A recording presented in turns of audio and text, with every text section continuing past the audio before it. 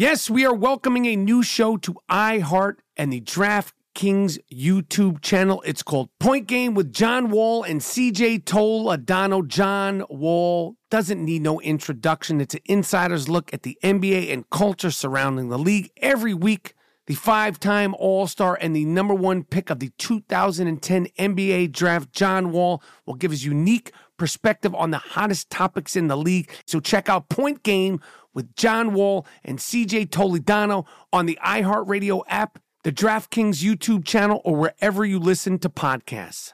Thank you for traveling with Amex Platinum. To your right, you'll see oceanside relaxation at a fine hotel and resort property. When booked through Amex Travel, you can enjoy complimentary breakfast for 2 and 4 p.m. late checkout. That's the powerful backing of American Express. Terms apply. Learn more at americanexpress.com/withAmex. Something that makes me crazy is when people say, well, I had this career before, but it was a waste. And that's where the perspective shift comes, that it's not a waste, that everything you've done has built you to where you are now. This is She Pivots, the podcast where we explore the inspiring pivots women have made and dig deeper into the personal reasons behind them. Join me, Emily Tish Sussman, every Wednesday on She Pivots. Listen to She Pivots on the iHeartRadio app, Apple Podcasts, or wherever you get your podcasts. At Bet365, we don't do ordinary. We believe that every sport should be epic. Every home run, every hit, every inning, every play. From the moments that are legendary to the ones that fly under the radar. Whether it's a walk-off grand slam or a base hit to center field. Whatever the sport, whatever the moment. It's never ordinary at Bet365. 21 plus only. Must be present in Ohio. If you or someone you know has a gambling problem and wants help, call 1-800-GAMBLER.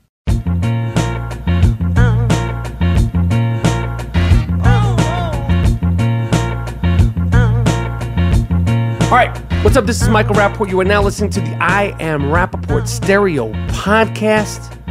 Oh my goodness, this is going to be a good one. On today's podcast, on today's brand new I Am Rappaport Stereo Podcast, we are discussing more about 21 Savage. 21 Savage, you ain't Mother Teresa, Duke. We're breaking down what the word boycott actually means.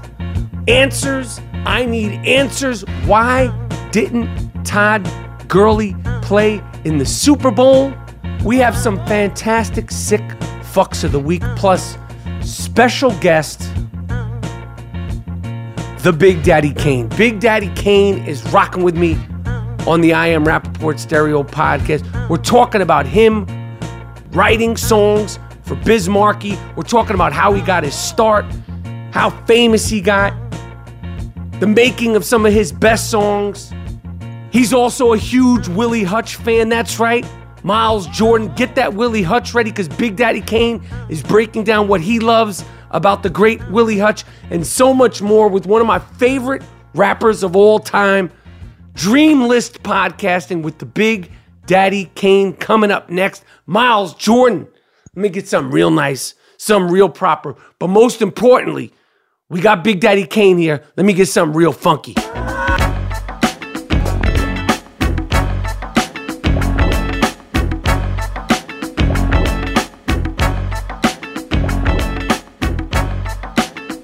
All right.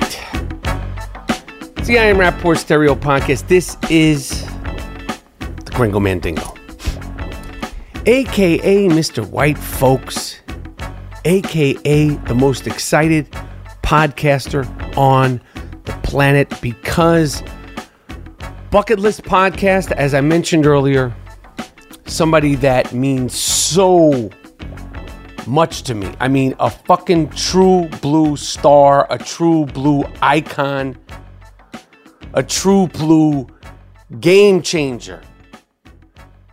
I mean, Big Daddy Kane is on the I Am Rappaport Stereo Podcast.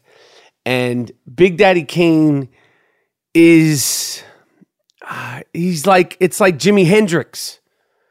Okay? If you don't really know his influence, it's as impactful as Jimi Hendrix had on rock and roll, or as impactful as Jimi Hendrix had on guitar playing. When there's a few guys, okay, and I'm not going to go over each one of them, but there's a few guys who, when they came out, they redefined what was being defined daily in the early golden era of hip-hop, when the MC had to be ultra skilled, when the MC had to be completely unique, when the MC had to be one of one, when the MC had to be saying something, whether he was talking shit, whether it was gangster shit, whether it was positive shit, he had to be saying something. There was no room for anything else. And Big Daddy Kane came in like a fucking lightning bolt when he dropped his voice. The style, the flow, the cadence, what he was saying, the sense of humor, the consciousness, you know, the sex appeal, the pimping. Like he's just a complete original. And I've said this many times, without Big Daddy Kane, there would be no Jay-Z. Okay? He's the consummate Brooklyn MC. And he's definitely somebody, the first podcast I ever recorded, when I was going through the names of people that I dreamed of having on here, Big Daddy Kane was one of them. So having him on today's episode of the podcast is just, I'm just a kid in a candy store, and it's been a long time coming. It's only the second time I met Kane. The first time I met him, I was with my man Toby Morse, and I was literally like, oh shit, there's Big Daddy Kane. Like it was like as if I saw the real life Spider-Man or some shit like that. And I told him this, I was fawning and stuttering on, and he gave me his card. My man had a card. This is about 10 years ago. He had a card and it said Big Daddy Kane. And it had a phone number on it. And I was like, of course, this cool ass motherfucker would have a card that said Big Daddy Kane and a phone number, because he's just that dude. So later on in the I Am Rapaport Stereo podcast, it is my pleasure, and truly, I don't say this a lot, my honor to have one of the greatest of all time, one of the most influential of all time, Big Daddy Kane on the I Am Rapaport Stereo podcast. So last night after the Super Bowl, we dropped an emergency post-game primetime podcast on Premium. If you are not a Premium I Am Rapaport Stereo podcast subscriber, why? Download the I Am Rapaport podcast app and become a premium subscriber for just $2.99 a month. You can't even buy a slice of pizza for $2.99. Okay? And any slice of pizza that you could buy for $2.99 ain't no real slice of pizza. Be careful what the fuck you're out there eating. But don't be careful about what you're listening to if it means listening to the I Am Rapaport Stereo podcast, because it's pure fire every single time. That's just the way it is. On last night's Premium Primetime Emergency I Am Rapaport Stereo podcast, we explained why Julian Edelman is now a top 3 Jew of all time. He is a top 3 Jew with Jesus Christ, Albert Einstein, Julian Edelman, in no particular order. Those are the top 3 Jews of all time. It's a fluctuating list, but that's the top 3 Jews right now. Einstein, Jesus Christ, Julian Edelman, in no particular order. And we broke down the Super Bowl. We broke down halftime. I'm not repeating that. I ain't repeating all that, Duke. Okay? Download the app and listen to the episode. It was gorgeous. The only thing I'm going to talk about on today's I Am Rapaport Stereo podcast in regards to the Super Bowl is this. A lot of people out here complaining about the game, saying it was boring, saying it was this, saying it was that. And I say, turn the fucking game off. Motherfuckers that said it was boring, do not watch football. All season long, everybody, including myself, was saying the league has become too offensive heavy. The defense is at a disadvantage. The Super Bowl comes out, and the defense on both teams shines. Yes, everybody would like to see more points, but if you're a football fan, This is just a normal game. These things happen. Sometimes it's a defensive game. Tom Brady didn't play his best. The Los Angeles Rams defense played very, very, very well. Jared Goff didn't play his best. The New England Patriot defense was ridiculous, stunting on them, doing some Voltron trickery shit. Great plays on the defensive side. And if you're out there complaining, saying it was boring, go watch Dancing with the fucking Stars. Turn it off. Turn the fucking game off. Go on the E! channel and watch reruns of Botched. Watch motherfuckers get facelifts and ass lifts and get tit jobs fixed up on Botch. Turn the game off. You're not a real fan. It's a football game. There's nothing you can predict. Yes, everybody thought it was going to be more high scoring, but it wasn't a boring game. Every single play mattered. Even though it was a low scoring game, it was a tight game. You don't like it, go watch reruns of Friends, cornball. You're not a football fan. You're mad because Maroon 5 was whack. You're mad because Travis Scott was out there and no one could understand a fucking word the guy was saying. Nobody could understand a fucking word he was saying. No one.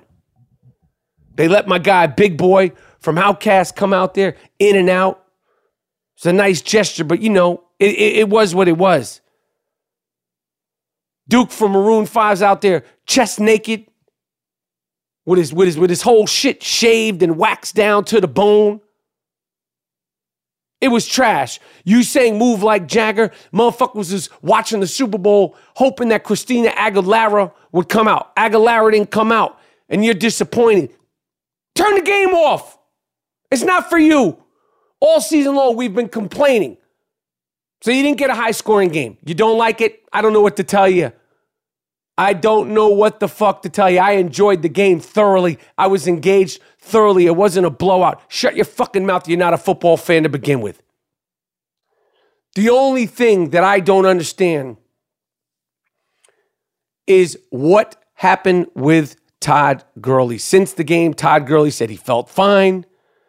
There's been no confirmation whether or not Todd Gurley, the best running back in the NFL, fantasy football beast, number one pick in every single fantasy football league. He led the league in different stats throughout the season. I believe Ezekiel Elliott was the rushing leader.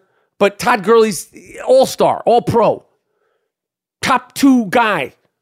If he wasn't the best running back, he's definitely the best football player on the Los Angeles Rams. If the best football player on your team is hurt and the season is over, confirm, yes, he was hurt. That's why he was limited. No excuses, but he was banged up. He was dealing with whatever the fuck it is. Because if I'm the owner of the Los Angeles Rams, I'm the fans of the Los Angeles Rams, you're trying to ingratiate yourself. Let's not forget the Los Angeles Rams have only been the Los Angeles Rams for 3 seasons. Those games are not sold out. You go to a Los Angeles Rams game versus the Green Bay Packers. The Green Bay Packers had more fans in the stadium in LA. I don't give a fuck that you're building a new stadium, Duke. You made it to the Super Bowl. Who cares? You know how hard it is to get back to the Super Bowl? Ask the Philadelphia Eagles. Ask the Seattle Seahawks. The only team that guarantees to go to the Super Bowl almost every year or every other year is the fucking Patriots. This Rams team, you never know what could happen. An injury here, an injury there. Todd Gurley says, fuck Sean McVay. You didn't play me. I'm sitting out. Pay me. It ain't easy to get back to the Super Bowl. This team is trying to ingratiate themselves to the Los Angeles fan base. I need to know what the fuck was going on with the best football player on your football team on the most important football day of the football season. I need answers. Otherwise, I know it sounds radical. I say fire Sean McVay. What? Yeah, I said, we fire Sean McVay. Why did you bench? Why was the best player on my team, if I'm the owner, if I'm the GM, why is the best player on my team limited? I'm a fan.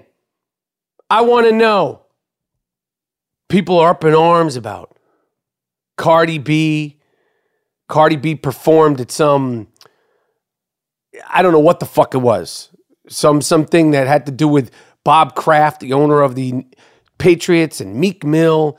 And it was some corporate gig to raise funds or consciousness for their prison reform program, which I support. I think it's fantastic. But Cardi B, you said you were boycotting the Super Bowl. And so many other people out there said they were boycotting the Super Bowl. Cardi B performed at a Super Bowl event.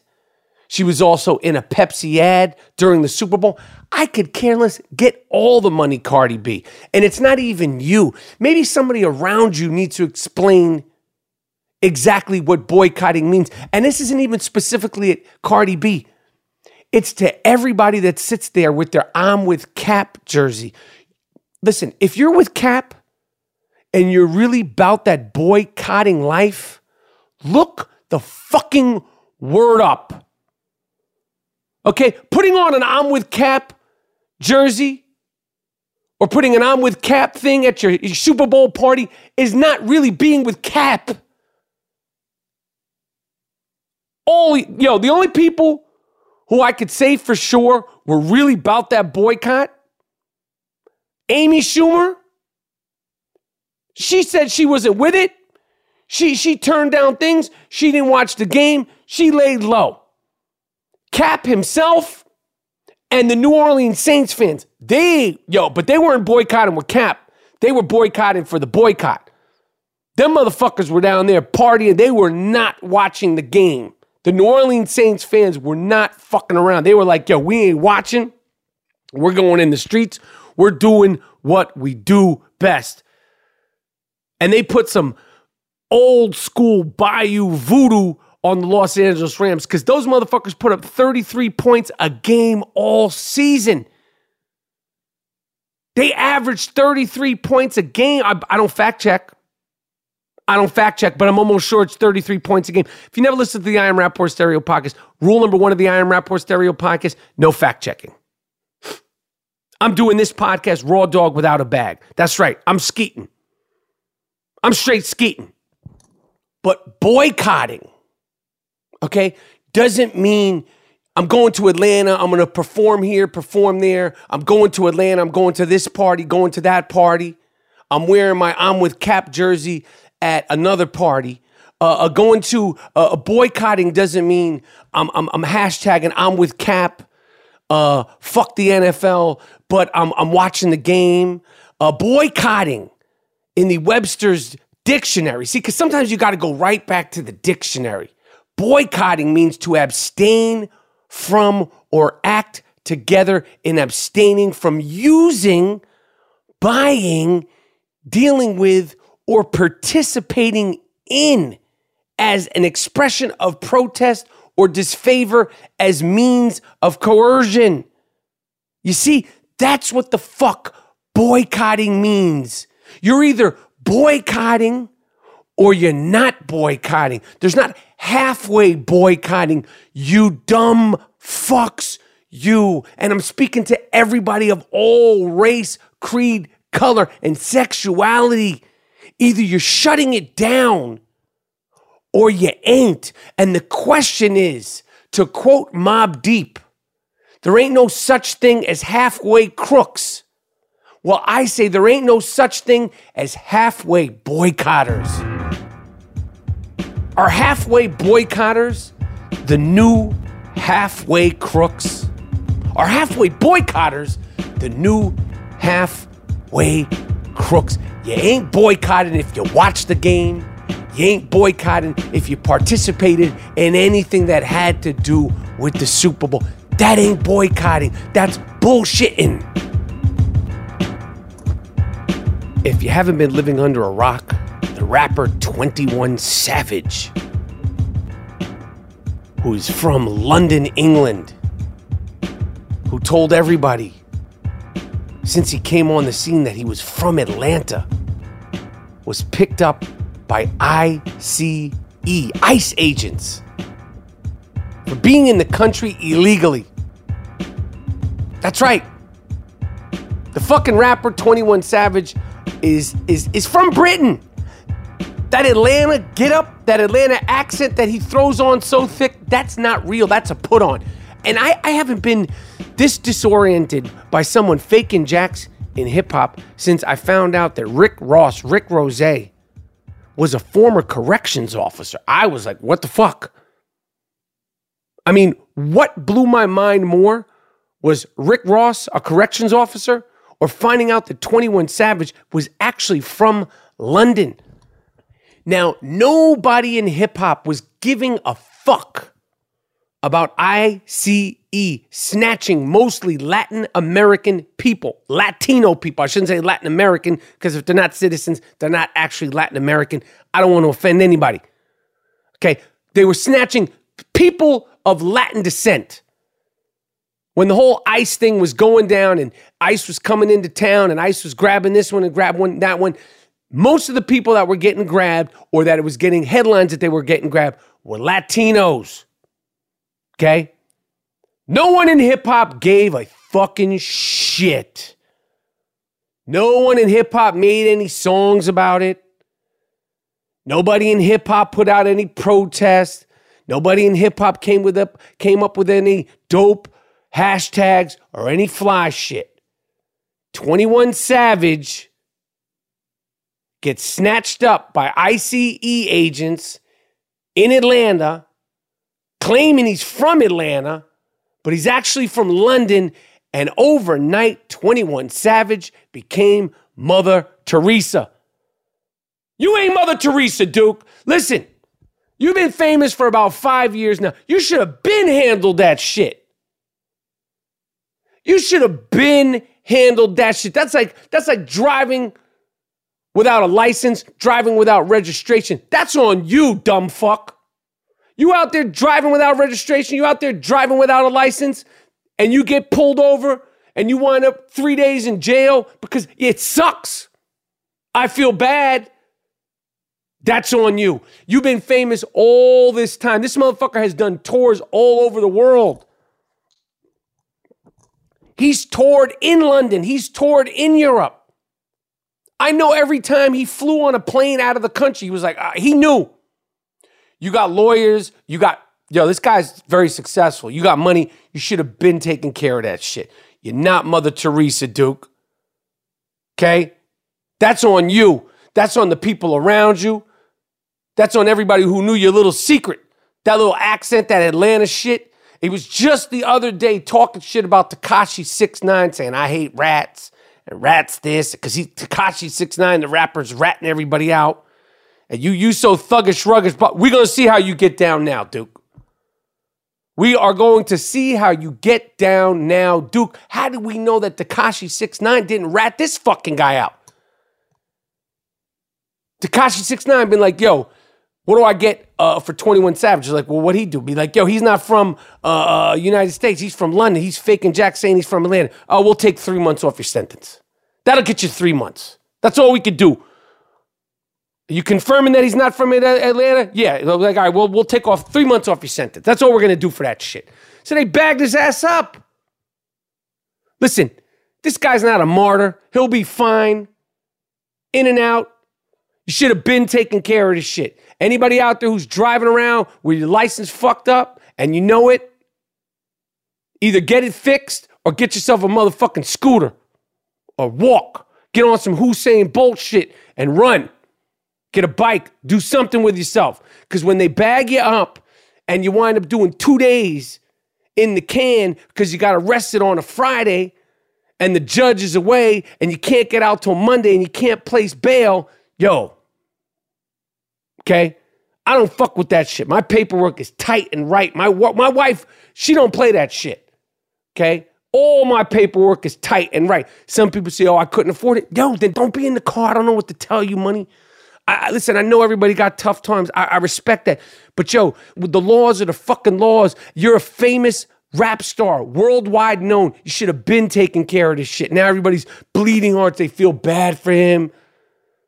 They want to get funds. I saw some things. Somebody wants to get fundraiser to get him out.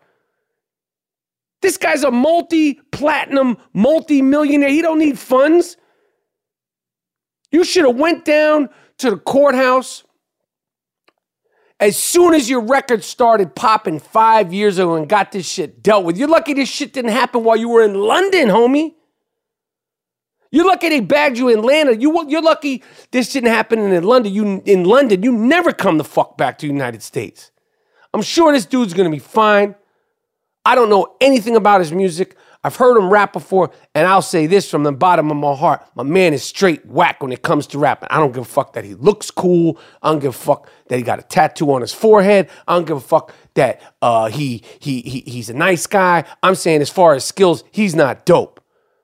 Okay? Because when it comes to sports, if you're not good at your job, everybody says you ain't shit at your job. When it comes to acting, if you're not good, people are like, yo, this guy sucks. For some reason, when hip-hop, they're like, yo, you don't understand. You old. Yeah, he's whack. Period. If a guy's a bum and he plays for your favorite team, you're like, yo, he ain't shit. But when it comes to rappers, you can't say he's whack. If you say he's whack, he's hating. He's trash, Duke. I don't give a fuck about any of the mumble. That shit is, if you go, gumball, and you get a tattoo on your face and you look kind of cool and you're kind of likable, you could have a rap career. The man that's coming up later on in the I Am Rapaport Stereo podcast, that's a different level of shit. That's the whole kit and caboodle. And he breaks it down beautifully, eloquently, in detail later on in the I Am Rapaport Stereo podcast. So the Kristaps Porzingis podcast that we put out the other day, which is another game-changing I Am Rapaport Stereo podcast, and I appreciate everybody's support of that podcast and the sharing and the retweeting and this and that. I seriously think that I might have busted a blood vessel with my Ieloing / Willie Hutching on that episode. But the Porzingis hate has turned around, and I want to clarify one thing about the trade that's come out since we did the podcast, and that's this. It was not Dolan's fault. Dolan is a piece of shit, we know that, but this, I truly believe that ever since Phil Jackson was there, and with Fizdale and the Scott Mills? No, Steve Mills, whatever the fuck, the GM and Fizdale of the Knicks, David Fizdale, my guy, friend of the I Am Rapaport Stereo podcast. They're in control of all basketball operations. Kristaps Porzingis is a bitch-ass puppet who didn't want to play in New York. He's a bitch-ass puppet who's standing behind his brother, who is the puppet master, who's his agent, who's making all his decisions, and he's chirping in his ear. He's a bitch-ass trick. He don't think for himself. He don't have the fucking stones. We could sit here, we know everything that the Knicks have done wrong and all that shit, but you're a bitch-ass motherfucker, okay? And after that bitch-ass, tall, lanky, goofy motherfucker left, after they traded him, right after the Knicks traded him, he put out a tweet of him and Luka Doncic. Doncic, is that his fucking name? The young rookie on the Dallas Mavericks. The first thing he tweeted after he was traded was like the big bug eyes emoji and him the night before the trade slapping five with Luka Doncic at halftime of the Knicks-Mavericks game. The Mavericks, do not forget, were playing the Knicks on Thursday. The trade went down on Friday. Or it was Wednesday, and the trade went down on Thursday. And we put the podcast out on Thursday as opposed to the normal Friday. Normally, when someone gets traded, like Trey Burke of the New York Knicks, he was in that trade. The first thing you do is, I want to thank the city, I want to thank the fans, in whatever language you want to do it. We treated this goofball so well, with such respect, with such high hopes. And the first thing you tweet out, you dumb, goofy, broken ankle, gimp cocksucker, is you slapping five the night before with your new teammate. You run like a brittle old piece of shit, okay? We don't know when you're going to play again. You missed 100 games, you cocksucker, you. We treated you like gold. Now, when you come, and the second thing this big goofy motherfucker did. 2 days after the trade, while he's already a Dallas Maverick. This goofy cocksucker on Instagram put out, and I quote, "The city deserves better than that. My suggestions for Knick fans is to stay woke. Peace." Duke, we don't need any suggestions for you. The suggestion that you need to take is go to Germany, get yourself pumped up with some new blood cells, homie. Your body don't work. You're 23. You're running around the garden like you're 76 years old. We don't need advice from you. You feel me? We don't need advice from you. Listen to your punk ass brother. Okay? Okay? Tape your motherfucking ankles up, and hopefully you'll be back on the court at some point next season. And if and when you do make it to Madison Square Garden, if you're healthy that game, okay, because we never know what to expect with your health, and you're 23, homie. You're 23 years old. You've missed over 100 games, Duke. And you're talking out of pocket. But when you come back to the Garden, rest assured, come rain or shine, me, one way or another, even if I have to break my biggest rule as a Knicks fan, which is never, ever, ever buy tickets. Always get hooked up with some tickets, even if I have to buy one solo ticket to sit on the wood. I will be there talking way the fuck out of pocket to you. Oh, yes. You think that little bullshit that happened with Spike Lee and Reggie Miller was bad? I'm going to be talking all the way greasy to you. And whether or not you understand me, that's on you, money. But you're talking all that fly shit, talking about stay woke. Hopefully, that tells me you understand the English language. Well, we're going to see if you understand the Gringo Mandingo, because I kick that good shit, and I will be there. I will be there, live and in person. And if I could arrange it nicely, it'll be me and Oak, ice grilling you, Duke. Like, what's good? Every time you get the ball, we're booing, we're screaming. When you run by me, I'm cursing under my breath. Punk ass, bitch ass motherfucker, get the fuck out of New York. That's what I'm doing. Talking about stay woke. We deserve better. Yeah, we deserve better than a 23-year-old who missed 100 games. That's what the fuck we deserve better than. Goofball. I Am Rappaport Podcast. What else is going on? I'm way behind on sick fucks of the week. I know that. I got to pick up the pace on that. Last week's fucking Porzingis podcast on Thursday just threw everything out of whack. And again, I seriously think that I might have busted a blood vessel doing that now classic podcast. But I got a couple of sick fucks that I'm going to throw at you real quick. Miles Jordan, please let me get the sick fuck of the week music. Yes, this is the sick fuck of the week segment, an award-winning segment of the I Am Rappaport Stereo podcast. The sick fuck of the week is an award that is earned, not given. Earned, oh yeah, but not given. It goes out to a certain sick fuck with a certain, how do you say, as the French say, it's a je ne sais quoi. In Queens, this was a very disturbing, very, very, very upsetting sick fuck who's on the run in Queens. Oh, actually, it happened in Williamsburg, Brooklyn. The young lady is from Queens. A beautiful girl, 31-year-old girl named Dana Sagana, was on her way to volunteer work. This girl's a librarian. She was on her way doing volunteer work, and as you could tell from the picture, she's very pretty.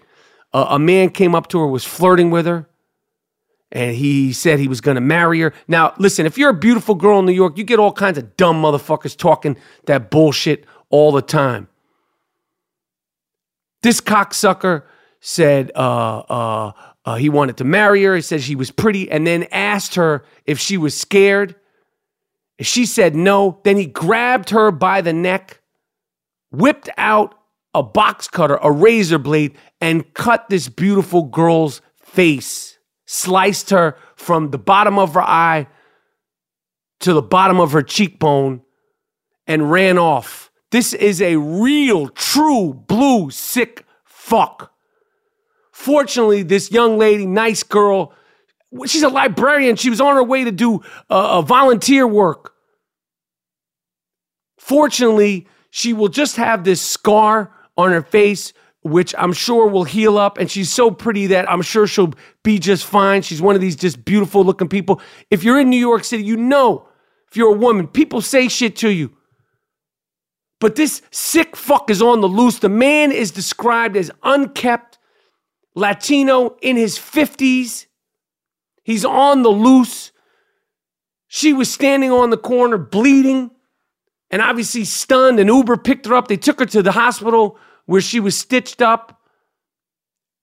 But this cocksucker's on the loose. Put an APB for the sick fuck in Williamsburg. He's 50-something with a medium build, bummy-ass clothes, and Latino. Not very specific, but this is the report that she put out. Her name is Dana Sagano. Poor girl. Thank God she's all right. But he is a sick fuck of the loose right now. Right now in Williamsburg, Brooklyn. The next sick fuck of the week is this bum. Virginia Governor Ralph Northam. Yo, he's a sick fuck, but this dude right here he's wild. There was pictures that resurfaced of him from the 80s of Duke in jet black face. My man had on black shoe polish on his face. He was straight up on some minstrel show shit. There's a picture of him dressed next to a guy in a Ku Klux Klan robe. Some sort of sick costume party, some sort of racist Halloween party. Duke is in a full blackface. There's a picture of him next to a guy in a Ku Klux Klan robe on some ha-ha Saturday night party shit. Money gave a press conference and came out and said, no, this wasn't blackface. This wasn't blackface. I was dressed as Michael Jackson. And not only was he dressed as Michael Jackson, at the time he said he was a big fan of Michael Jackson's. And at the time he also said he could moonwalk. In his press conference, it looked like at one point he was going to show everybody that he could moonwalk.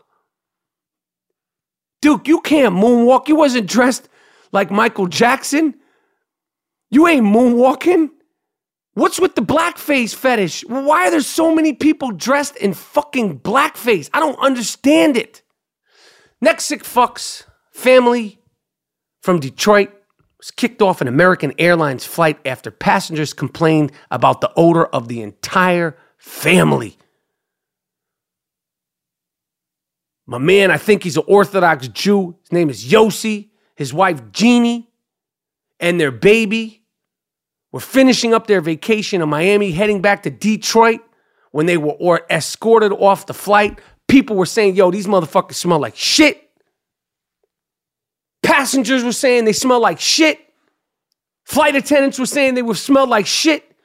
They filed a complaint and they had to walk the whole crew off the family. It wasn't just the father. It wasn't just the mother. It wasn't just the kid. It was the whole crew.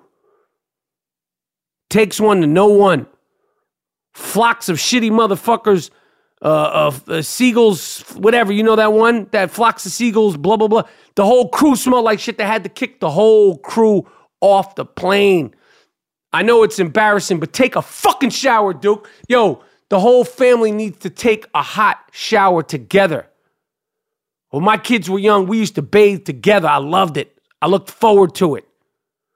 When I was a little kid, I used to bathe with my pops. Okay? Wash your whole crew. Your wife smells like shit. You smell like shit. And consequently, your little man, your son smells like shit. Fuck is the matter with you? In Brooklyn, sick fucking pimp, Antoine Green. He's a pimp. He's a sick fucking pimp. He was arrested and sentenced couple of days ago for running a prostitution ring with teenage hookers. Antoine Green, the pimpin' Antoine Green, got 8 years in jail. They don't like pimps in jail, Duke.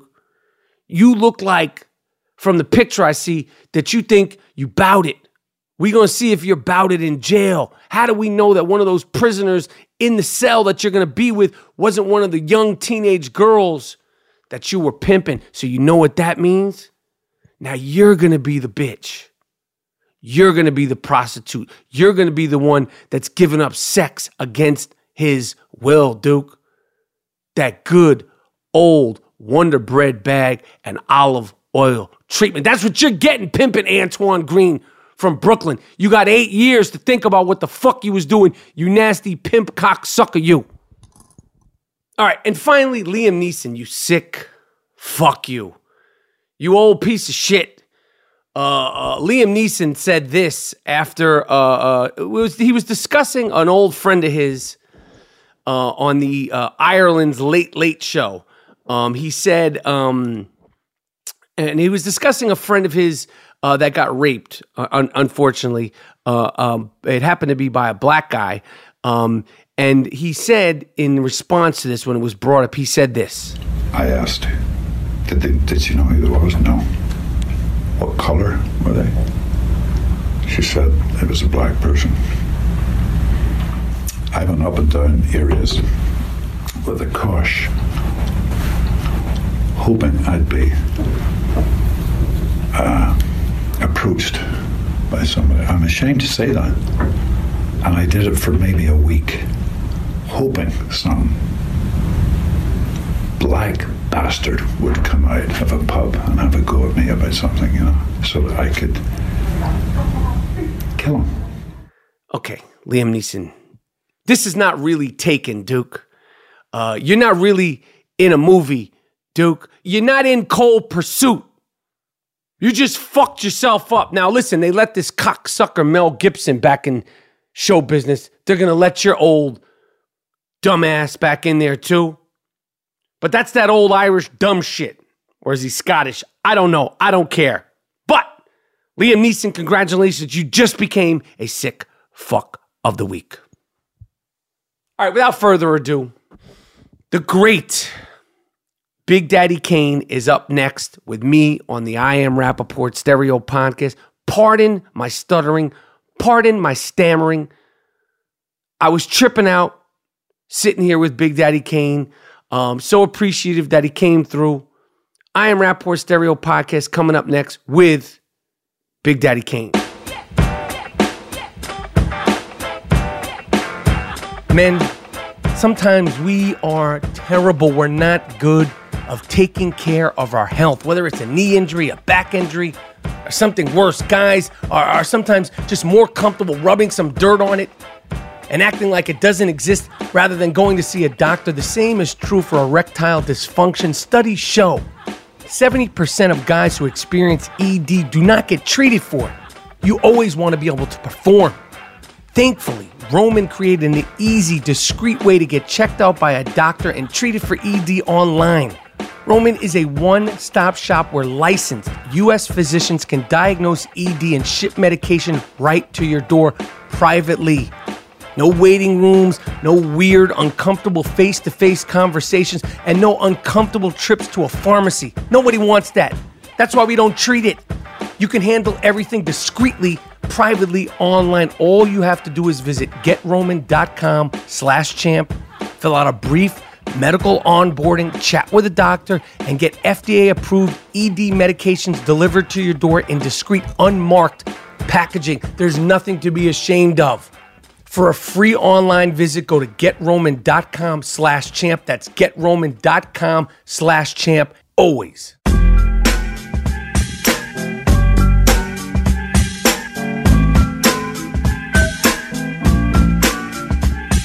All right. The Big Daddy Kane is in the building. Kane, the first time I did the podcast, I went through a list of people, my dream guests to interview. De Niro, Larry Bird, Big Daddy Kane, and so on and so on. So, I mean, seriously, this is a fucking honor. Like you're such a part of my life. Wait a minute, bro. I'm on a list with Bird and De Niro. Bird, De Niro, Kane, you're on that list. That's what's up. Weezy, let Big Daddy Kane live. Let the big father live. All right. I just want to say, I mean, you mean so much to me.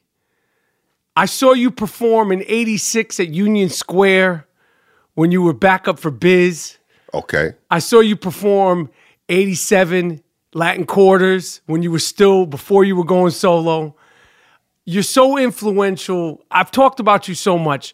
I got tons of questions. I broke rule number 1 of the I Am Rapport Stereo podcast, which is don't fact check. Ain't no fact checking. Which we did ain't no half stepping. We made ain't no fact checking. That's what's up. I like that. So my first question, and I'm gonna jump around, and some questions I hope you've never answered. Some questions I know you've answered before. My first question is, when did Antonio Hardy become the Big Daddy Kane? Well, Antonio Hardy became an MC in '82. And you were like 14? What's that like? Yeah, 13, 14, somewhere. Yeah. But that's when I became an MC. And I was originally calling myself Tony T. Okay. You know, and then I think maybe like around '84, I switched it to MC Kane. Yeah, I switched it to MC Kane, and then Big Daddy, probably like the following year, like '85, I started using it, '85 maybe. And the moniker Kane, King Asiatic, Nobody's Equal, was that where it was from? Like, where did the Kane come from first, initially? Kane originally came from David Carradine, Kung Fu TV show. Like, that was like something, like people would call me Kane or Young Grasshopper or Bruce Lee, because we'd be outside, playing tag, Coco Livio, red light, green light, whatever, and Kung Fu Theater come on at 3:00 on Saturday or 1:00 on Sunday. You got to find somebody else. I'm inside. We could be in the middle of the game, 2:58. I'm going inside to watch karate movies. So they go Young Grasshopper, they go Kane, and I thought that the Kane one was the best, to use. That's dope. All right, so you said you became an MC '82. When you look back at it, it's a long time now, and you've been through so much, you've accomplished so much in regards to hip-hop and your mind, '82, '83. When you say you became an MC, what was around you that was inundating you, that wanted you to become an MC? And what were you, I mean, you're a kid, 14 years old. What were you like as an MC then? I mean, I know everybody rhymed, everybody played ball, everybody did something, but like, what was it for you that was like, I want to do this? Well, like, I originally, like late 70s, going into 80s, I think I was trying to DJ first. I had written rhymes for my cousin, Nicole. She was calling herself Nikki B. I was writing her rhymes. This is like 1980. But it wasn't something that I wanted to do. Then around 82, someone broke in my grandmother's crib and stole my turntables. So, I didn't have access to, that form of hip hop no more, where I can do it. And my cousin, like an older cousin I looked up to named Murdoch, he started MCing. Okay. He was someone I looked up to, idolized. He always took me to the Deuce, see the karate flicks. So it was like, he MCing, then I want to do it too.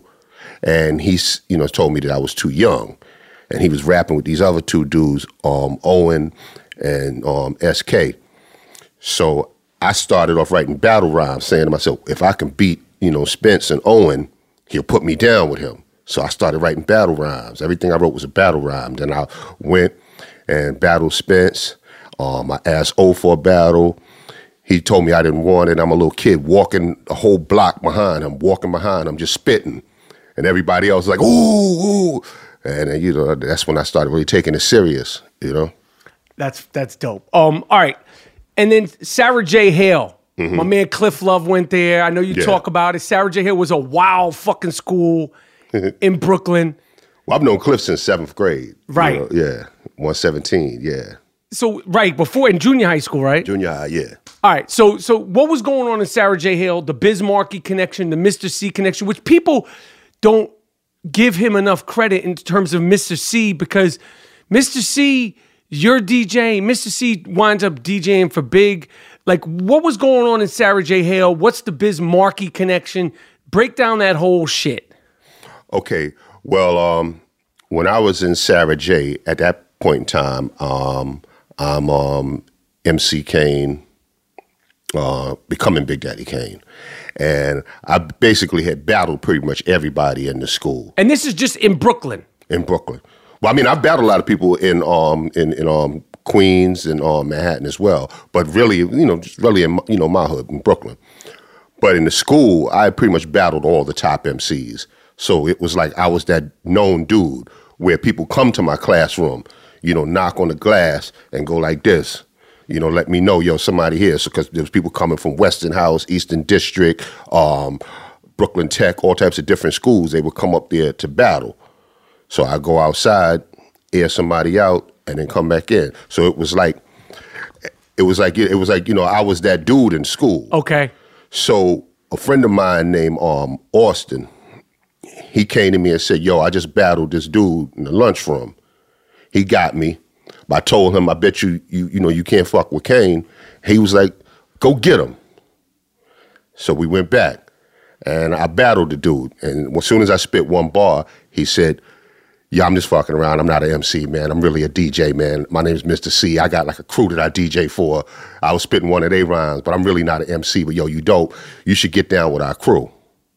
And I got down with his crew, the Magnum Force. And, at a point in time, at some point in time, they pretty much all dispersed, and it was just really me and C.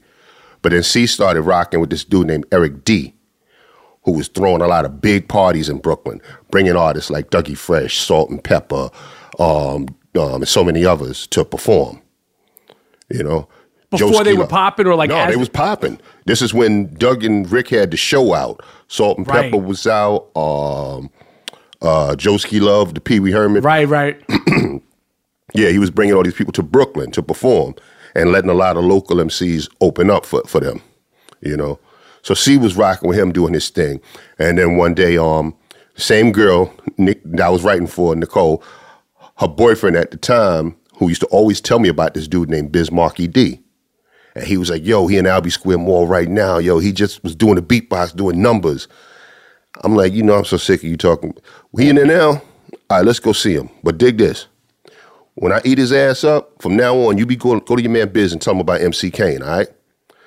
So we went in there. I asked Biz for a battle. We battled. After the battle, Biz was like, you dope. You dope. Because we were doing lyrical stuff. And then Biz saw that, that was, he wasn't. So he switched it to funny rhymes about girls. And then I kicked a funny rhyme about a girl. You remember any of your shit from back then, like your early shit? Nah, not really. Biz do, though. Okay. Biz remember it all. He's like a fucking encyclopedia, yeah, right? For real. But after we battled, he was like, you dope. You should get down with me. I'll be doing shows in Harlem, the Bronx, Long Island. I guarantee you, if you get down with me, I'm going to get you a record deal. And he was a man of his word. He made it happen. And when he said record deal, were you even, how old are you, like 15, 16, 17? Probably about 15, 16. Yeah. So when he say a record deal, you're 15, are you even thinking like, I want to do this with my life? Like because hip hop at the time, which people forget, it's not like the way it is today, this attainable thing. Like there was so few stars. It was Cool J, there was Run DMC before, you was Grandmaster Flash, and all that shit. Like, what are you thinking like a record deal? Are you thinking like, I'm going to become rich? Like in your head as a kid, what does that mean to you? Honestly, I wasn't even really, thinking that far at the time. At that point in time, I just wanted to be recognized as the dopest MC.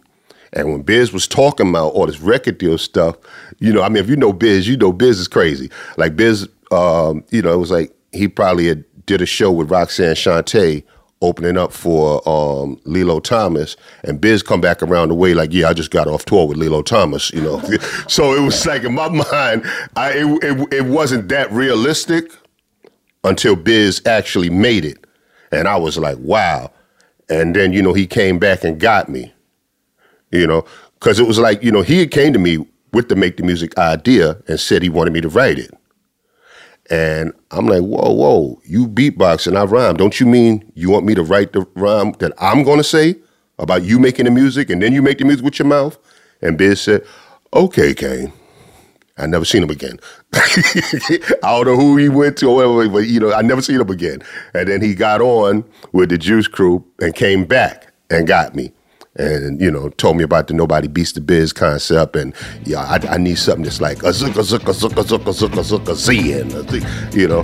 And, you know, from there, there was no looking back.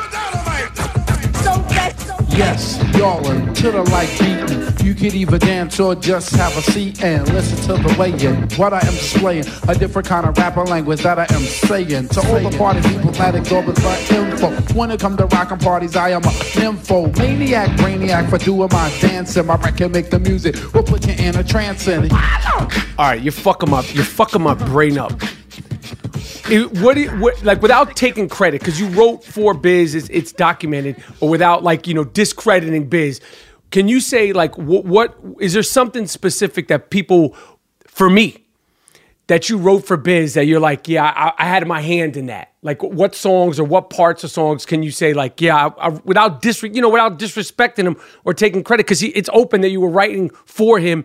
What are the songs that you had your fingerprints all over? I think Vapors was probably the main one that sticks. Like Picking Boogers in a way as well, because it was something I didn't want to do and didn't quite understand how I'm supposed to do it. You know, like, what am I supposed to write about? I don't know anything about Picking Boogers. Just somewhere in there, just say, hey, Ma, what's for dinner? You know, so it's like, and I would never think about writing a song called Picking Boogers. So that was a challenge. But the Vapors, I think, was the most interesting because it's like sitting with Cool V, like, yo, whoever shitted on you and, you know, you like really got that payback, you know, like now they kissing your ass, like, you know, and it's like I'm actually hearing people's stories, you know what I'm saying? Like, yeah, this happened. I'm hearing people tell these here stories and then putting their life into a rhyme. Okay. Not mine. I'm not talking about me. Putting their life into a rhyme. I was like, yo, this is dope. I'm feeling like Quincy Jones right now. Well, you all know T.J. Swan, who sang on my records. Make the music, nobody beats the biz, well, check it. Back in the days before this began, he used to try to talk to this girl named Fran. The type of female with fly Gucci wear, with big drug jewelry and extensions in her hair. When Swan tried to kick it, she always best talking about, baby, please, you work for UPS. Since he wasn't no type of big drug dealer, my man T.J. Swan didn't appeal to her.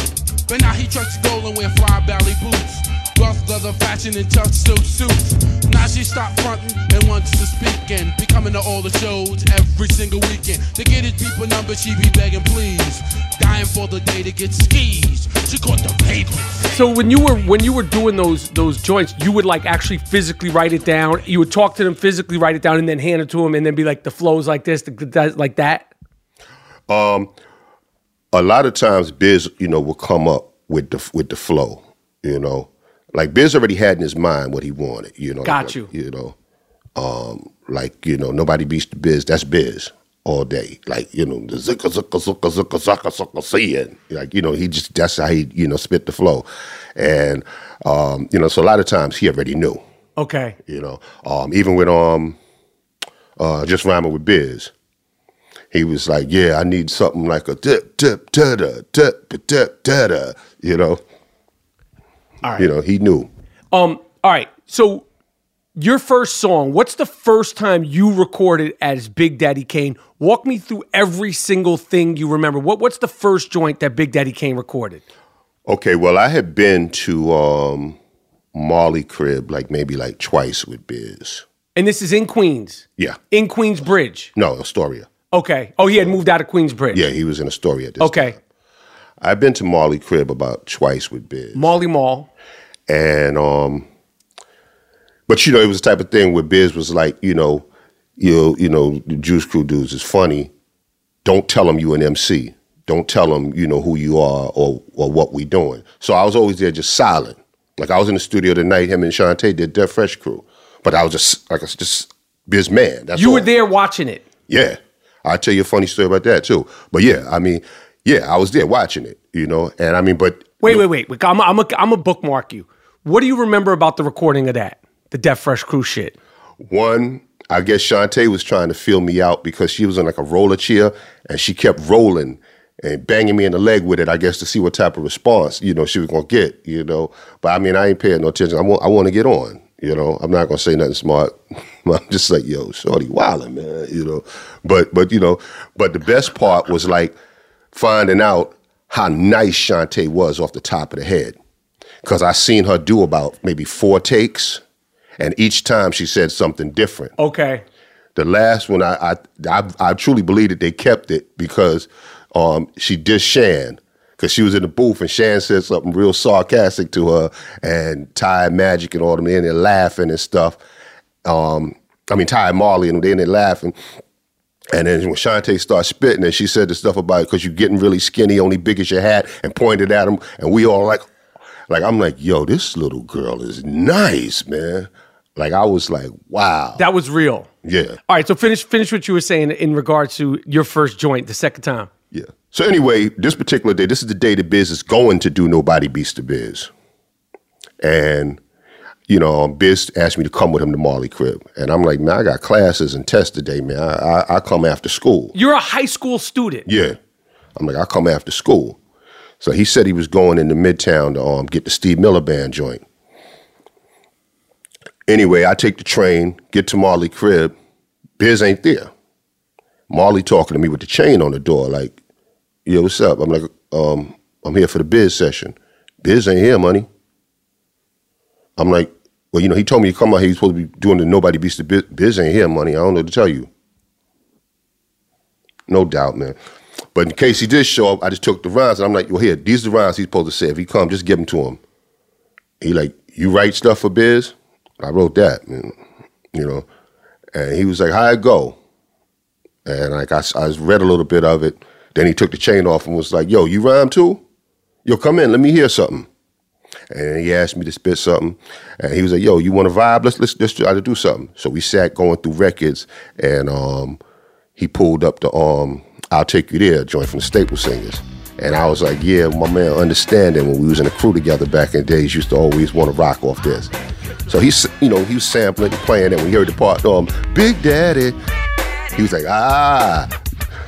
So Marley made a beat, and I put some stuff, and we made a song. And what was the first joint? I'll Take You There. Hear ye from far and near. The one they call the Big Daddy Kane is here to deliver a message to everyone everywhere. So listen up, party people, cause this you should hear. It's a story of a faraway atmosphere that you will find very rare and far beyond compare. All is sincere and rather debonair. So let's all gather round because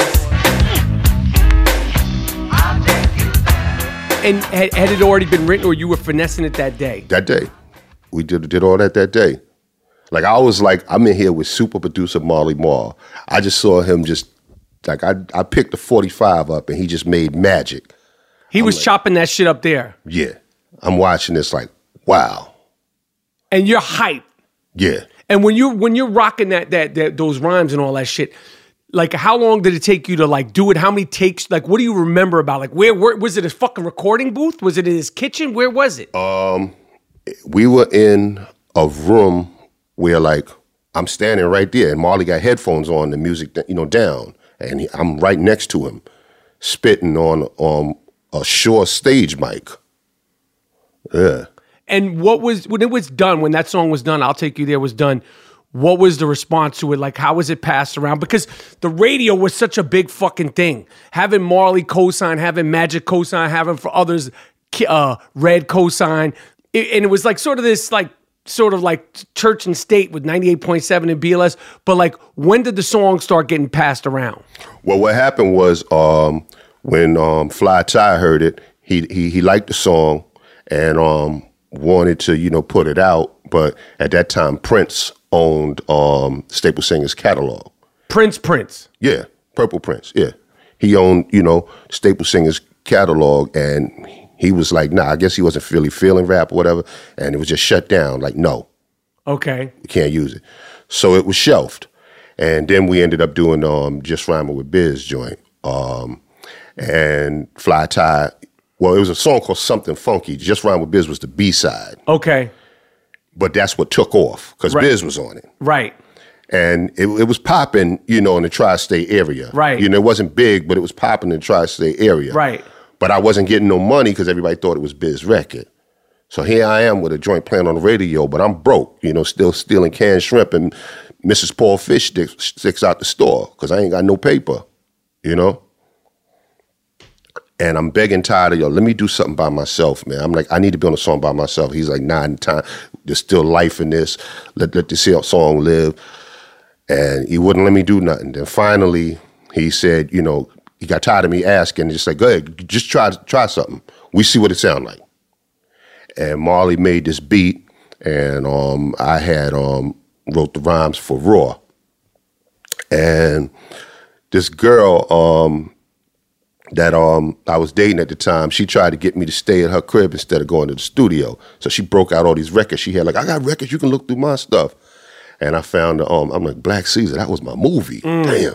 So when I found the Mama Feel Good, like the, I was like, oh yeah, this is crazy. Yeah, let me take this. But I'm still going to the studio, Left her. And that day, I don't know what it was, but something just said, go stop by Downstairs Records. Because that wasn't going to be the beat on Raw. Marley had made a regular drum beat. I stopped by Downstairs. Downstairs Records every day, a week. Searching for the Baby Bear beat. Shout out to the Jungle Brothers. Yes, sir.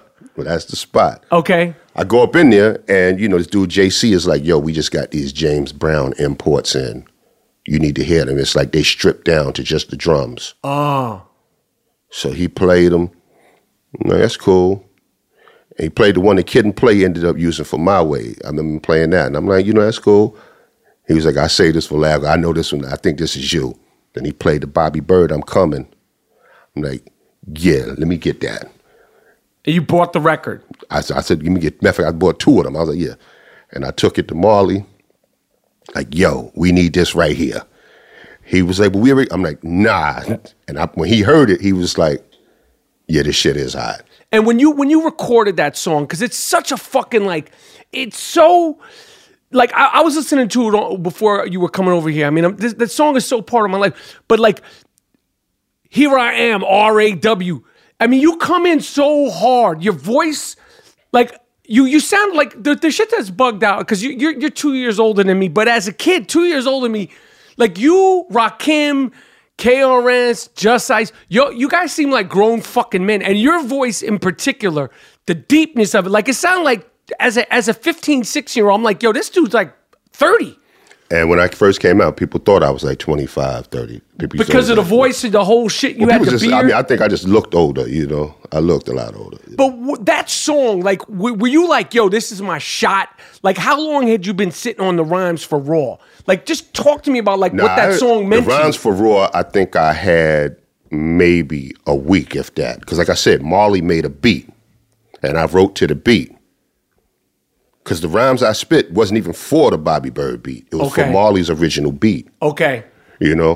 But when I heard this, when JC gave me this 12-inch, I'm like, nah, this need to be the beat. And I'm like, yeah, I'm gonna go get some pizza. I bounced, came back. Marley had already dumped the tape, but he dumped it wrong. He used the part that that the same part that Teddy Riley had used, with no offbeat snare. I'm like, nah, it's about 6 bars in. There's like an offbeat snare to go boom, gap, boom, gap. We need that part. You knew this was it. Yeah. He I already dumped it. I'm like, bruh. So he had to sample it all over again and then dump the tape all over again. And when he got it there, he was like, nah, I see your point. And then when I gave him the Mama Feel Good, he sampled it, and I'm like, yeah, I just on the hooks, I just want to use that. And that's when he threw a tantrum. Yo, man, this ain't us. This sound like some old Public Enemy shit, man. Them niggas want to be Juice Crew. We can't be. I'm like, bruh, this gonna carry the record. This sound right here is hypnotizing. It's gonna carry the record, man. We need this. Nah, we need this. And we argued for about 15 minutes about putting that part of putting that in. But, we ended up doing it. And when I spit the verses, it like Marley was like, yo, this is crazy. Here I am, R-A-W, a terrorist. Here to bring trouble to phony MCs. I move on and seize. I just conquer and stop another rapper with ease. Cause I'm at my apex and others are below. Nothing but a milliliter. I'm a kilo, second to none. Making MCs run, so don't try to step to me. Cause I ain't the one. Marley was like, yo, this is crazy. Like, this is crazy. Like, yo, I want to play this weekend. Like, and did he wind up playing it on the radio? Yeah, I can't remember if he played it that weekend, but he ended up playing it. And what was like the reaction for you? What did it mean for you to have that played on the radio? And what do you remember the reaction around New York? You got to understand, I'm in position to, make a record, and I finally get the opportunity to do it, and everybody think it's Biz's song. Nobody's paying me no attention. I'm not eating. So now, here's my second chance to go in the studio and do something for me, just myself. Rap, here I am, R-A-W. You feel me? So like this was like, this is my shot. I felt like this is my last chance. And that's how I went in on Raw. So like for it to come out that way, I was like, yeah. The response was what it was. Yeah, I mean, everybody was like, just took to it. I love this shit so fucking much. All right. When you started rocking, when you got your record deal, you were shouting out Botch, Hawk, Dog, N.A. Rock, Ant Live, who specifically I want you to break down. Explain to the people, like, there's this R&B hip-hop world, there's this music business world, and you're bringing real-life street dudes. And at the time, there was no, like, it was like real-life street dudes. Like, when you, so who's Botch, Hawk, Dog, N.A. Rock, and who were they to you at the time? And why were you bringing them with you? Well, Botch to this very day is my, closest friend. That's like my brother. To this very day, that's my closest friend, But back then, he was a street dude that, looked out for me, I say I got a date. He let me hold one of his whips. I ain't have driver's license the first, I'm out there performing with Biz with no record deal. I'm just making little cameo appearances. He, go ahead, man, get heavy. Throw a big rope chain around my neck. Get heavy, man. Let the people, his chain just got me some ass that night. You know what I'm saying? So, he was a dude that always looked out, So when I got on, eventually, I made him my road manager. Okay. Yeah. But he always looked out for me. And these other dudes, Hawk, Dog, N.A. Rock, like these are like... These were street dudes that I, used to hang out in the mall with and run around Midtown with, And Ant Live. Ant Live is Eric B. little brother. Okay, who passed away. Yes, rest in peace, Ant. Because I know you've told the story. So at one point, like, it's you, in my opinion, there's other dudes, and there's other dudes that are part of groups, but in my opinion, this is my opinion. I mean, Cool J was killing it, but for me, KRS, Rakim, Big Daddy Kane, there's the obligatory top 5 list. I always start with KRS, in any order, KRS, Big Daddy Kane, Rakim, Big Daddy Kane, Rakim, KRS, and then I'll add the other 2 depending on my mood. Like, you guys are my big 3. At one point, there was a rumor, and I remember one time, I think it was in 1989, it might have been in like Right On magazine, I saw a picture of you and Rakim. And at the time, there's no Instagram, there's no computers, and I was like, oh shit, they know each other? Like, it was like, which picture I'm talking about. He had like, and I was like, how do these guys know each other? Like, because there was such a mystique, we couldn't follow you the way we were able to follow everybody today. But at one point, there was a rumor that Kane was going to battle Rakim, and Ant Live is Eric B's brother, but Ant Live is your dude. Ant Live was my road manager. Okay, and then Eric B. So obviously, explain the myth. Was there really going to be a battle? Had you ever met Rakim before? And break down this story of the Rakim Big Daddy Kane battle. Because for me personally, I'm glad it never happened, because God forbid one of you guys cut the other dude. It could have fucked up the trajectory of your career. And at the end of the day, the fans, we needed both of you guys. But if it happened, who knows what could have happened? It could have fucked up like the legacy. So break down the reality. What happened? What didn't happen? All right. When I was first trying to get on, Eric and Ra had their joint out, and me, Ant Live, and Cool G Rap used to be together all the time. I think G may have had It's a Demo at the time. Which was a blazer. Yes, sir. But and you guys are all kids. You just know each other from Marley. From like, how are you knowing each other? Yeah, just through the industry. So me, Ant Live, and Kool G Rap, we would always be together, you know, always hanging together, you know. And when I finally got on, Ant was Eric's road manager, but Eric changed to use someone else. So, you know, Ant, when he said he wasn't with him no more, I was like, well, yo, you know, I'm about to go on tours and stuff. I need a real road manager.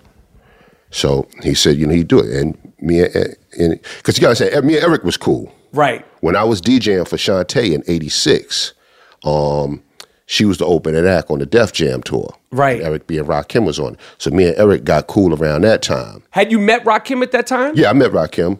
Because I rode on the tour bus with them from one state to another. And me and Rakim, we talked briefly. But it was me and Eric was really the ones that was tight. Got you. You know, me and Eric could sit there cracking jokes, and you know, we just got real cool. But you're like Rakim, like '86. You're a fan of his. Obviously, everybody loved that record. Oh yeah, nah. I mean, Eric B for President was amazing, but then to actually hear him on My Melody, I was like, yeah, this dude is a beast. You know. So, you know, I mean, it wasn't nothing like that. I had no animosity, you know, against Rakim, you know, back then. And besides, you know, like I said, Eric was my man. Like, this is how tight me and Eric was. When I bought my first house, I was out here working on some stuff. So Eric was the one who had the keys to my house for the interior decorator to come in each day and put furniture different places. And, you know, he calling me like, yo, you said, you know, such and such. Like, he's coming in, letting these people in every day. That's how me and Eric was. I got you. You know, I mean, we still tight. Got you. But, I mean, you know, that's how it was. But then after Set It Off, because, of course, since both of us is popping, everybody want us to go at each other, you know. So you hear, like, I want to see Kane and Rakim battle. I want to see. But after Set It Off, and I forgot which song with him, and when he said the word to Daddy, he getting at Kane with and telling Rod, yo, he getting at you with the rap soloist, you don't want none of this, you know. And, you know, I wasn't really paying it no attention, you know. I didn't really pay it no attention. And like what you were saying about what can happen with careers, it's like, you know, a lot of people when they battle, careers have ended. It's over. At the time, it's over. There's no, I'm still good. Like, it was, you're done. So like, if especially we do motherfuckers at your level, like Cool J, Mo D. Mo D kept going, you know, fucking Mo D, what he did to Busy B, it was terrible. Yeah. I mean, it was beautiful, but it was like, that's it. Yeah. You're never to be heard from. And so with that understanding, you know, as I said, Eric is my man. So we do this, you know, the effects can affect Eric B as well.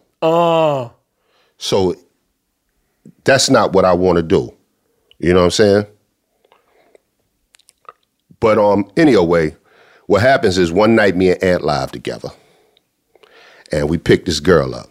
And she gives me a photo. And on the photo it says, Dear Kane, I want to set it off and get RAW. Ain't no half stepping because I'm going to break your rap in half. Now, I'd already heard the rumors that Rakim got a song called Break the Rap in Half. So I showed a picture to Ant. And Ant is like, yo, what you mean by Break the Rap in Half? And she like, oh, you ain't heard Rakim's song? He got a song trying to diss Kane called Break the Rap in Half. Y'all ain't heard it? And Ant is like, nah, where you heard it? Eric B played it for me on Jamaica Avenue. You know, I was in his Rolls Royce the other day, and he played it for me. He let me, and me and Ed is sitting there just cracking up laughing. And like, finally the girl is like, yo, why you keep looking at him laughing? Would you work with Eric B or something? And it's like, nah, I live with him, bitch. That's my brother. And she goes, oh, you know how niggas talk. so we laughing like, yo, I can't believe this. Like this. Then that's where Ant was like, yo, this is getting out of hand. You and Rob really need to talk, man. You know, like, you know, y'all should talk, man. If I hit him up, will you? I'm like, yeah. So he called him, put Rob on the phone, and sure enough, Rob mentioned, like, you know, he asked me about that line. And I'm like, no, I'm saying I'm the rap soloist. Competition don't want none of this. I'm like, I know you said that, and you know that I'm a soloist, but you know, Kwame, Heavy D, they soloists. Anybody that rhyme alone is a soloist, God. You know, I'm saying I'm the rap soloist, And competition don't want none of this. I'm like, nah, that wasn't it, you. And I asked him about the word to daddy, and he said, you know, that's some Long Island slang. You know, like we don't really say word to mommy or word to mother. We say word to daddy, you know. And we left it at that. What's the like again? There may be no relationship. Like it's like people like in acting or in basketball or whatever. Like me and actor, like there's this actor, there's that. We know each other, we're cool. But like, what do you think of like historically? Kane, like my dream. I've said this before. Matter of fact, I'll say this to you now. My dream song is. I know there's been pieces of this. My dream song today: you, Ra, and KRS on a joint. With like a premiere beat or a tip beat or a large pro beat. Like when I say these guys, is it like respect? Are you guys cool? Like the legacies are so impactful of you three. Like when I say those two guys' names now, like what is your first thing that comes in your head? Lyrical beasts, man. I mean, I think that Ra, Chris, and G-Rap, all three of them are lyrical beasts that always kept me on my toes, you know? I mean, like, I hear something new from them, and you're like, you know, yeah, it's real. And your style, like, when I'm thinking about your style, like, there was so much going on. There was the wordplay. Ain't No Half Steppin' was, like, more slow. Consciousness. Like, so much of the shit that I was opened up to was from you, from Rakim, from Just Ice, from Public Enemy. Like, just as a young dude, as a young white dude, like, you guys are kicking now. It's like, you had so much in your shit that you were talking about. And everybody was so unique. Like, just the people that I've mentioned now. You mentioned Kwame, you mentioned Kid and Play. Like, everybody was so one of a kind. Yeah. For you specifically, what was the sort of ingredients? What was the mentality like to separate yourself from the pack? LL was ladies love. You know, I need love. Dougie Fresh was the party shit. Like, what was like your like mentality? Like, I'm gonna be this guy. Well, I mean, at that point in time, you know, as you said, everybody was looking at us as that top three. You know, me, Rakim, KRS, and you know. That was cool, but, you know, for me, not good enough. I felt like I had to do something to stand out, you know. And, you know, from, you know, just being at a lot of Eric and Ra shows, you know, I know that, you know, Rakim is a beast on the mic, but, you know, he wasn't really a performer like that, you know. So it was up, you know, like my thing was putting together a great stage show.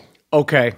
Making sure that my stage show is rock solid and just so electrifying that it separates me from, you know, this dude. With KRS, you know, another lyrical beast, you know, but, you know, not the most attractive dude on the planet, you know. So with him, it was like, you know, to separate myself, you know, get on some real sexy, smooth shit, you know. And I mean, that's what it basically, it was like, okay, what can I do? You know, it's like we all lyrical beasts, man. But what can I do better than them on other levels? You know. I got you. And Scoob and Scrap, the dancers. Houdini had Cliff and Stretch. You had Scoob and Scrap. Scoob, I knew from my man from Brownsville. I mean, and they were stars. Cliff and Stretch were stars. You know, you'd see them on fucking Soul Train. Like it was like, oh, you know, if you were on TV at the time, it was like a big fucking deal. Like your show, like, you know, the influence of, you know, like the 70s, the stylistics, the dancing, the spinners, and the James Brown of it all. Who was sort of, you know, like the think tank of that? Was it you? And where'd you find Scoob and Scrap? Well, Latin Quarters, you know, when I used to go there with Biz before I was on, me, Scoob, another one of the IOU, because there was a crew called the IOU Dancers. Scoob and another IOU dancer named Lays. He manages MOP. Oh shit! I didn't know he danced. And Mike, they used to dance with Nice and Smooth. You know, we would hang at the bar, drink a Heineken, talk about what we gonna do. You know, and you know, I said it to Scoob. You know, yo, when I get on, man, you know, it'd be dope if you came, you know, dance for me. When I finally got on one night, after the Quarters, I asked Scoob, do you want to get down? And I was like, yeah, I want, you know, 2 dancers. And then he brought Lays. And, you know, we was rocking. But then Lays, you know, he left to pursue a music career. That's bugged. I didn't know that shit. Yeah, like with Just Rhyming with Biz days, it was me, Scoob, and Lays. Oh, shit. Scrap got down like around Raw. And school brought scrap in. And a conversation I had with Dougie Fresh to make me want to look at old videos. And I had an old video of James Brown where he did the split and Bobby Bird pull him up by his hair. And I was like, yo, we got to do something like that. But you ain't fucking with my hair, but we got to do something like that. So we created a move where I do the split and he pulled me up out my collar. And, we just started, it just came together. You mentioned Latin Quarters. I was in there. I saw some crazy shit. Like, just out of your memory, what's the craziest club fight you remember either at Latin Quarters or Union Square? I mean, I've seen girls get their fucking earrings snatched at Union Square. Terrible shit. When you look back at it, and like really shit that like young kids, I mean, it was so, when you're young, you're not thinking about it. But when you're like, I was 17, anything could have fucking happened. What do you remember about Latin Quarters or like the wildest shit you saw in there? The two that I remember the most is the night when 50 Cent got into it with security and he shot one of the mirrors, right when you come up the stairs right by the coat check. Yep. And he had shot one of the mirrors out. That was just crazy. 50 Cent? I mean, the original 50 Cent. Right. Yeah, the street dude, 50 Cent. You saw that happen? Yeah. Like, we was there that night, and, like, that shit was crazy. I think they tried to rob somebody or something. I don't know exactly what happened, but I know security was, he got into it. Like, him and a couple other guys, they got into it with security. And all of a sudden, just like, bow! What happened after that, I don't know, because everybody scattered, man. But, I remember that night, and then the night they tried to rob Jam Master Jay. Tell me about that. That's a bad fucking decision. But on the real, Jay wasn't that deep that night. I think it was him, Hurricane, and maybe one other. I don't think it was no more than 3 or 4 of them. And what do you remember? Man, it must have been about 20 dudes from Brooklyn, or it was like a crazy gang brawl. I mean, about 20 dudes on his ass, man, trying to get that chain. They fighting it looked like they fighting like stuntmen, man, throwing dudes and all types of shit, man. And I mean, But at the end of the night, they ain't get that chain. This is in the Quarters? This is in Latin Quarters. I think it started on the dance floor, I believe, and it ended up in the back by on the table. So, but I mean, it was like, Jay stood his ground, against about 20. It was so many people trying to get at this dude, man. That's fucking crazy. And I mean, and this was like one of them, Peter Griffin and the Chicken type fights, man. That's how long it lasted, man. Right. This was a long fight, man. That's bugged. All right. I mean, let me throw some more shit at you. When the first record came out, Long Live the Cane, and then It's a Big Daddy Thing came out, you became a fucking star. What was it like on tour? Girls, the violence, when was the first time you remember going to Europe? And you're 21, 19, 20, 21. What's going through your head? Are you this is my life? Where's your head at the time? I mean, it was amazing. A lot of the stuff I had already done thanks to Biz. I had been on the road with Biz a whole lot of times. And he was a fucking star. Yeah. And I had toured in 86 with Shantae as her DJ, and that was a Def Jam tour, so that was a major tour. So you're sort of getting a soft, you're getting it before you're in front of it. You're sort of getting exactly, yeah. So I've experienced it before my career really began, but now this is actually me, where I can dictate the pace, of things, because I mean, when I was DJing for Shantae, it was the type of thing where I bag a girl, we leaving the venue. Ain't no way in hell I'm taking you backstage around, Ecstasy and Jalil and LL. Nah, we out. Well, I was going, no. You want to see the rest of the show? Let's bounce. Now it's we can stay now because I'm that dude now. I got you. You know what I'm saying? I got you. Yeah, so I mean, but I had already experienced this, but I mean, it's now it's where it's about me. I'm not, just the DJ or the cameo rapper, just making a little appearance for Biz. This is my thing. you know, and it's like, okay, I done did this before, but okay, this is how I want it to be. So it's like I'm really setting the tone, you know, this time, you know, with events and, you know, how we gonna deal with stuff, you know. And what about Europe? Like, when was the first time you went to Europe as Big Daddy Kane? And, like, what was the response? What do you remember about that? And how bugged out was it seeing, like, your lyrics, your songs, your show resonate with people? Well, the first time, I remember talking to some white dude in the hotel lobby, and he was asking me all these questions about me that I'm like, how do you know this? You know, I'm like, how did you find this out? Like, he knew a whole lot about me. That's when I realized, and he explained, he was like, well, you know, artists usually come over maybe once a year, if that. So we don't really get to see a lot of the artists. So, you know, we read a lot of, and we always want to, and I'm like, wow. I'm like, yo, these dudes is like true, real, die-hard fans. Like, this is crazy. Because, I mean, like, at the concert, it was amazing. Like, they were screaming like, you know, it was a Michael Jackson concert. You know, I was like, yo, hip-hop is so real over here in Europe. Like, wow. You know, and then I remember when we did Germany, it was like people running on stage and like, yeah, like it was crazy. And a lot of people there were military people. We was in Frankfurt. So a lot of people there were from America, military people, but it was like, you know, the people that actually, I guess, were German, like, you know, running on, and then they're talking to you and don't speak, you know, real good English, you know, and it's like, but rocking with you, right? And know the songs, and I'm just sitting there like, yo, this is crazy. Dapper Dan, this is just a specific question because he's making a reemergence, which is dope.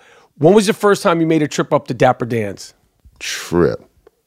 I want to say, I'm not sure, but I want to say the first thing he made was this black and white leather sweatshirt that had the universal flag on the front. I think that was like the first thing that he made for me. I could be wrong, but I think that's what it was. Yeah. Do you have any of your old stuff? Any of your old like stuff you used to rock? Nah. The last piece of stuff that I had, the last few pieces I had, I donated to the museum in D.C., the African Museum in D.C. The MCM jacket, I had it. It was like with a family member in the South. I gave it to them, but they couldn't find it. So. Damn. All right, where's Biz now? You still cool with Biz? Oh yeah, Biz called me like every once in a blue moon to curse me out about stupid stuff. You know, mad about nothing. Just want to yell at me, you know. But that's my dude for life, man. Right.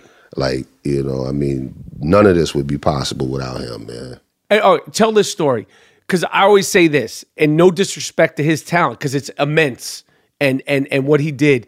The Jay-Z connection, because you were the quintessential Brooklyn MC. Like, your whole shit, your swagger, the way you walked, like, there's just like, it was just Brooklyn. And if you're not from New York and you didn't grow up at that time, that sounds very vague, but it was like Brooklyn dudes had a way, Harlem dudes had a way, Queens dudes had a way, Bronx dudes had a way, and keep it real, until Wu-Tang, no one even mentioned Staten Island.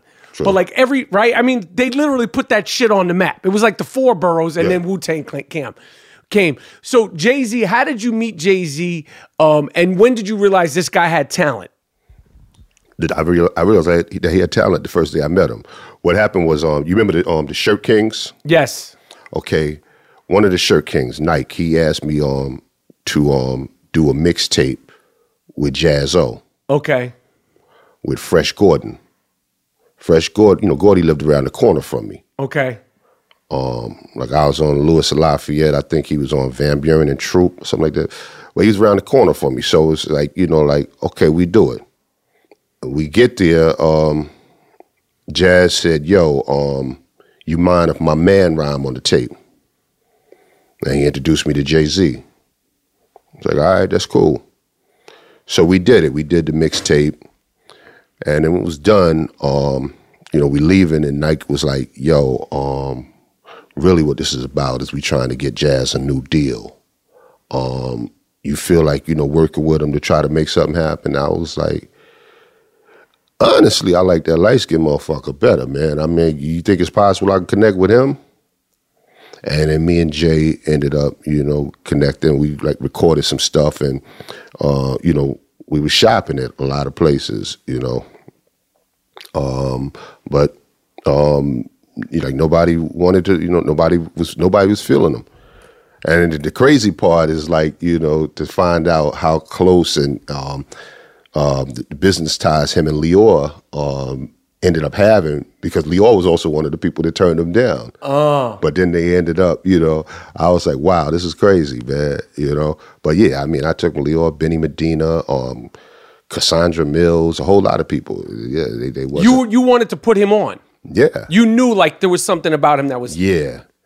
But I mean, I guess Jay figured out on his own that, that fast flow stuff, they not mess with it. He revamped himself and, started, kicking the street stuff, more like the Biggie fashion, and the rest was history. And the fast flow shit, when you said on Ain't No Half Steppin', the BIGDADDYKNE, I remember that was it's so we've heard, especially that song, it's such a pop song. It made it transcended everything. And we've heard Das Effects, we've heard Hove do it. But that, the way you rocked that, the way you spelled your name out quick and connected the whole shit, who was influencing you when you were first starting? Who were the ones that... Grandmaster Caz. And where were you hearing him?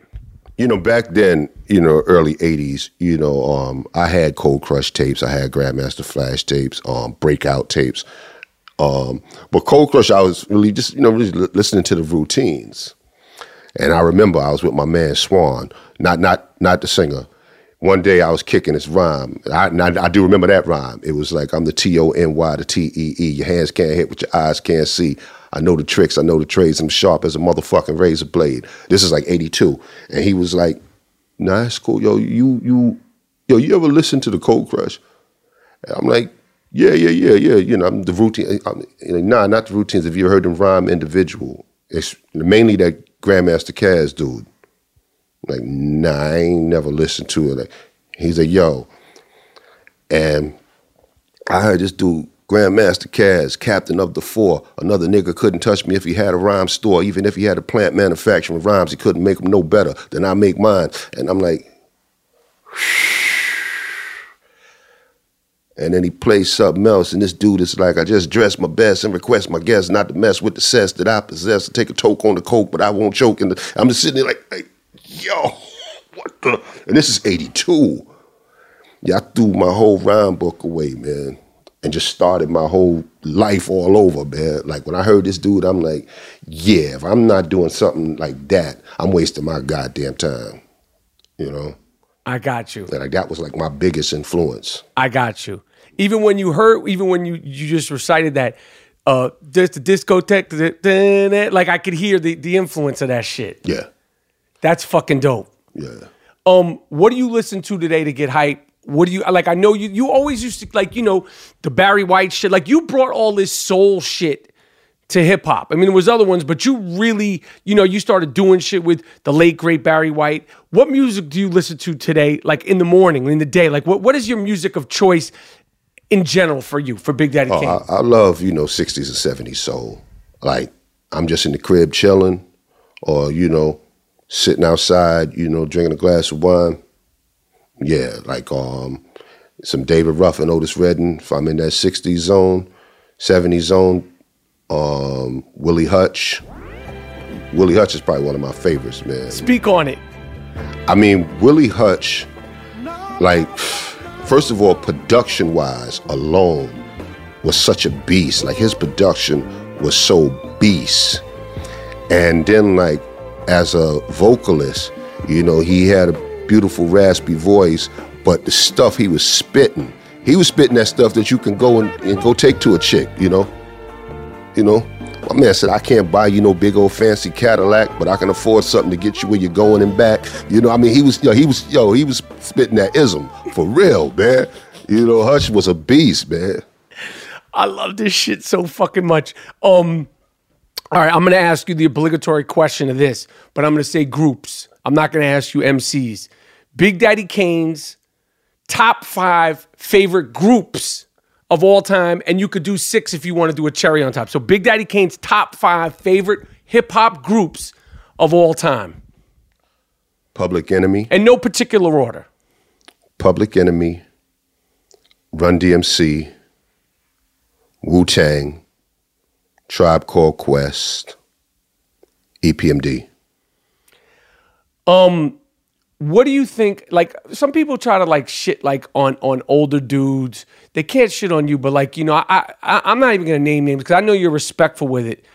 For me, I'm so disappointed with these young dudes. The majority of them. Of course, there's dope dudes. There's the J. Coles. There's the Kendrick Lamars. There's dudes that you could understand that like you could tell care about what they're doing. For me, when I look at these motherfuckers who are just straight shit. They're not kicking knowledge. They have no flow. They have no original flow. You can't even understand what they're saying. What are you excited about in the state of hip-hop today, and what concerns you about the state of hip-hop today? What excites me is to see so many young cats making big money and, you know, being able to feed their family, you know, get their parents out the ghetto. You know, I mean, I think that's beautiful because, you know, the money they making today, we wasn't making back then. So, you never even could have foresee it, right? Nah. I mean, I always felt that hip hop was going to be a dominant genre, but money-wise, I never thought it would be like this. Like when you hear like the checks they be cutting today, and I mean to see those cats, you know, making a lot of money, I think is beautiful. I guess my main concern is like the longevity. I worry about these dudes not having the longevity. And, you know, if you're that successful when you're young, it might be something that you can't handle mentally. Right.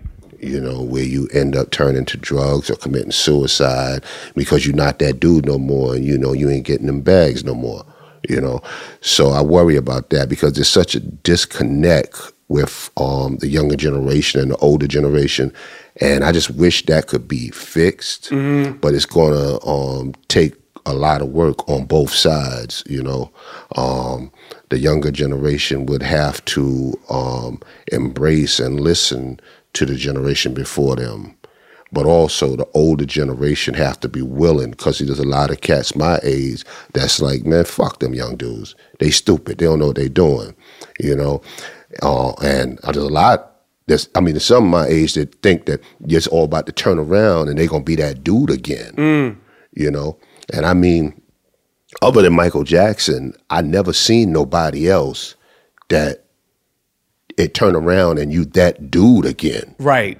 You know, I didn't see that like with Paul McCartney. I didn't see that with Elvis, whoever else, you know, came back around, recorded again, and all of a sudden, you know, people just fainting and all that, you know. Michael Jackson, the only person I ever seen that with. Right. You know, it just don't happen that way. Right. You know, I mean, Ronald Isley got back on, but, you know, it was, you know, it wasn't like, you know, when, you know, chicks wasn't fainting, you know, but it was like, you know, Mr. Biggs, yo, you killing it. Right. You know what I'm saying? Right.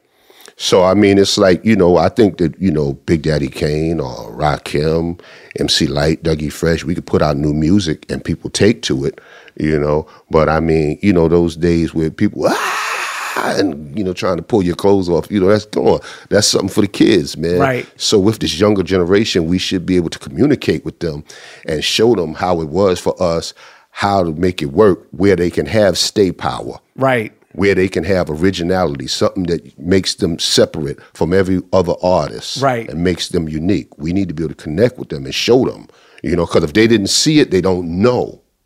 Got you. You know what I'm saying? Because like you go to them and say, yo, you ever heard of Big Daddy Kane? No. So if you've never seen it, you don't know. That really and I'm just a fan, Kane.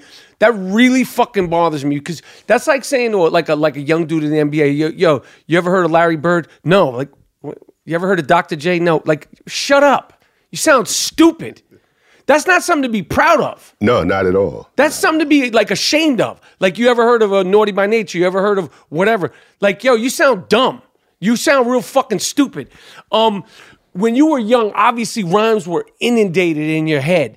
When you hear beats now, when you hear music now, are you able to listen to it as a fan, or does that mechanism that in you, does it still like fuck with flows and patterns of song? You know what I mean? Because obviously when you were like young, it must have been, hard to turn off in a way. But now that you're older and you don't record as much, you still rock. Do you still have that thing in you where like the MC is like when you're hearing music, or if you're hearing like an old joint where you're like, yo, I want to rock on that in your head as an artist? Is that still alive in you? Oh yeah, it definitely is. Like even with what the younger generation does, like I was just curious, like, yo, can I do this?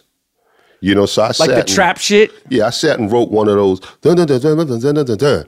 I sat, wrote like maybe like 8 bars, was doing it, and I was like, nah, this ain't me, But I just was curious, can I do it? And I can do it, but it's just not a comfort zone, I was like, yeah, let me let the young cats have it. That ain't me. I'm gonna throw different artists at you, and I just want to hear your opinion of them. I'm just the goal across the board. Eminem, what do you think of him as a rapper, as a lyricist? Eminem is a great lyricist. He's a beast. He's probably one of that last generation of like lyrical. I don't know whether you want to say lyrical pop stars, or lyrical artists that made a big impact. Mm-hmm. Because don't get me wrong, I love Joel Ortiz, Joe Buttons, Saigon. Mm-hmm. There's so many that came later that's lyrical beasts, mm-hmm. but didn't really have the big commercial success. Mm-hmm. Eminem and Ludacris are probably the last ones that I think really did it like that. That's like and T.I., excuse me. Mm-hmm. Did it that's like on a lyrical level, but then also had that big commercial success. But Eminem, yeah, he's a beast. Busta Rhymes, who I know you recorded that one joint with him and Tip, Come On Down, which is a fucking banger. I love that fucking joint. Thanks, man. So Busta Rhymes, just as a fan, as somebody like break down Busta Rhymes. He's an instrument. Busta is an instrument. I will sit here and debate anybody and their mother that nobody in the hip hop industry got better flows than Busta. I will sit here for 2 days straight and debate with you, your mom, just your bodyguard. I don't think nobody flow like Busta. It was like he changes up his flow so often, man. And there's this one song he did where he used the Al Green beat called Turn It Up. Mm.